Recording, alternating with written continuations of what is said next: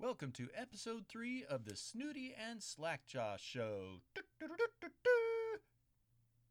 All right, today we're reviewing Rodizio Grill. So there are three locations. One's in Salt Lake, that's the one we went to. There's one in American Fork, and there's one in Provo. Now, if you've never been to a Brazilian steakhouse, that's what this is. I remember the first time I ever heard of the idea of a Brazilian steakhouse. It was actually Rodizio. It was the first one in Utah. And they said, well, they come around with hunks of meat, and they cut off hunks off of the meat. And then they feed you those hunks, and then they won't stop until you tell them to.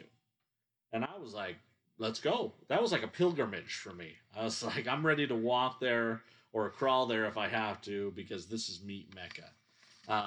I'd never experienced a Brazilian barbecue until I came to Utah years and years ago, back in the 1800s, with the pioneers. Uh-huh. That's when Rodizio first started.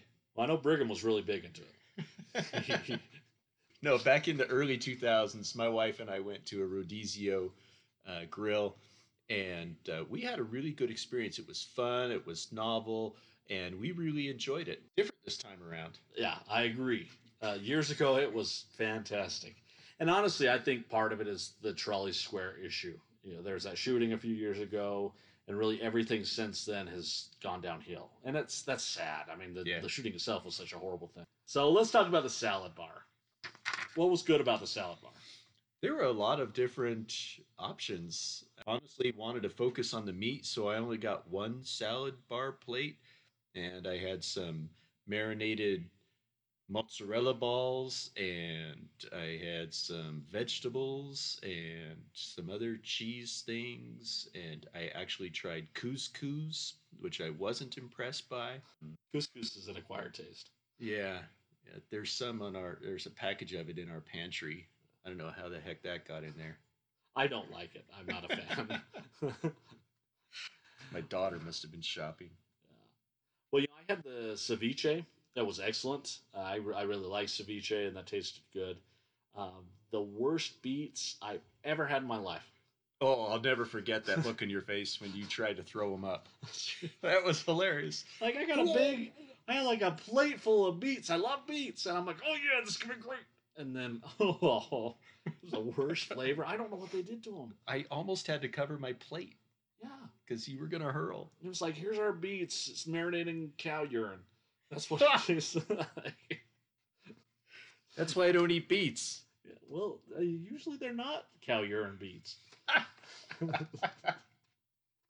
Usually they're tasty, wonderful goodness. Let's throw some cow urine on them and see what happens. That might be a delicacy in some countries. Well, let's talk about the Brazilian lemonade, because that actually is fantastic. If you never had Brazilian lemonade, not super sweet. It's got a little bit of salt to it, and so it's got kind of a different contrast of flavors. They have a mango one, a raspberry one. I tried both. Very, very good, very refreshing. Did you have any of the? I had the guava.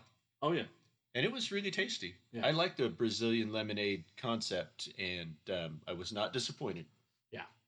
All right, now let's talk about the meat. Wonderful meat, but not at this place. Well, I gotta admit, there were a few of the items that I really liked. I liked the garlic sirloin, and I liked the chicken wrapped in bacon. Of course, you wrap anything in bacon, and it's gonna be delicious. The ham, that honey glazed ham was fantastic. Yeah, I'm just not big on ham. Okay. I'm big on bacon, just not big on ham. I'd rather have the steak, and they brought out a few different kinds. They brought out a tri-tip. I can't even remember. All I know is that there were only a couple of the 6 or 7 different meats that really tasted great to me. Part of the problem is everything was well done. And with these types of cuts, they really respond best to less cooking. Now, usually when I'm in a Brazilian steakhouse and I'm with other people, they'll say, well, what temperature you want? I'll say medium, because I like rare.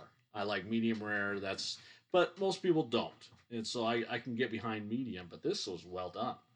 Yeah, it was jerky. That was for a lot of these cuts. Some of the cuts, like you said, were good. The garlic one was good. The chicken was good.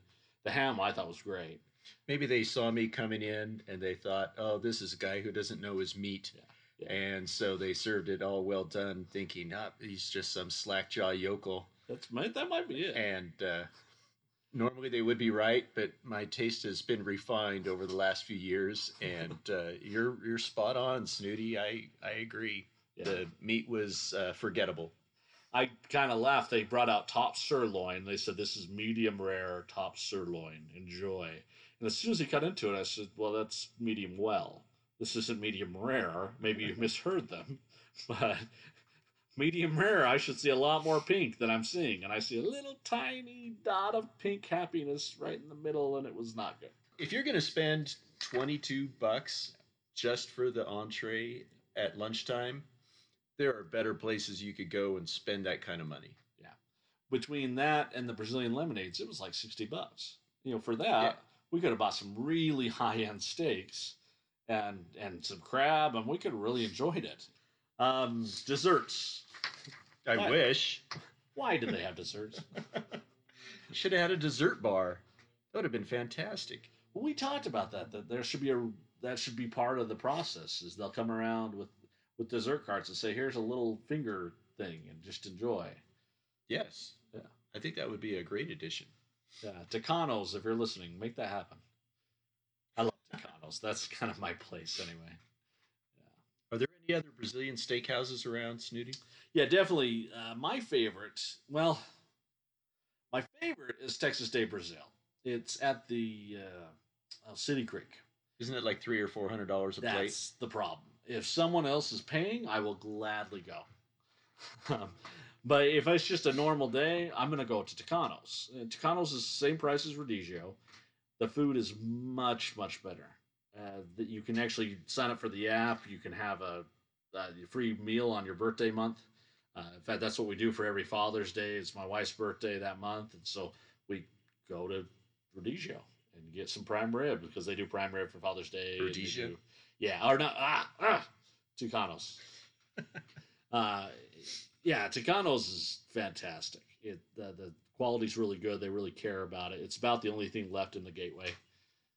Make sure you get a reservation, because if you just walk in and it's busy time of day, you're going to be waiting for 75 hours to that. We went on a Saturday at like 2:30 in the afternoon and couldn't get in. Yeah. Yeah, our recommendation is don't go to Rodizio. Go to Tucanos. Pass. There is Brasa Grill, and that's like the poor man's Tucanos. If you want to be kind of disappointed but spend less money, go to Brasa. It's good. It's just not as much. There's not as much stuff. Yeah. You could go to Sizzler. You could. It's been like 25 years since I've been to a Sizzler. Well, good for you. Because, you could go to Sizzler. You could also take a leak on the power pole over there. I made a vow. I've stuck with it. Listen, they have a fantastic salad bar. And that cheese toast, you can't beat it. Just don't eat the cheese toast is great. Yeah. All right. Well, anything else to talk about, Slackjaw? No, I think we about covered it on Rodizio Grill. Well, this is Snooty and Slackjaw asking you to broaden your horizons. Try something new, just not Rodizio. Thank you for listening to Snooty and Slackjaw. Check us out on our Facebook page, and also if you've got any feedback, send it to feedback@snootyandslackjaw.com.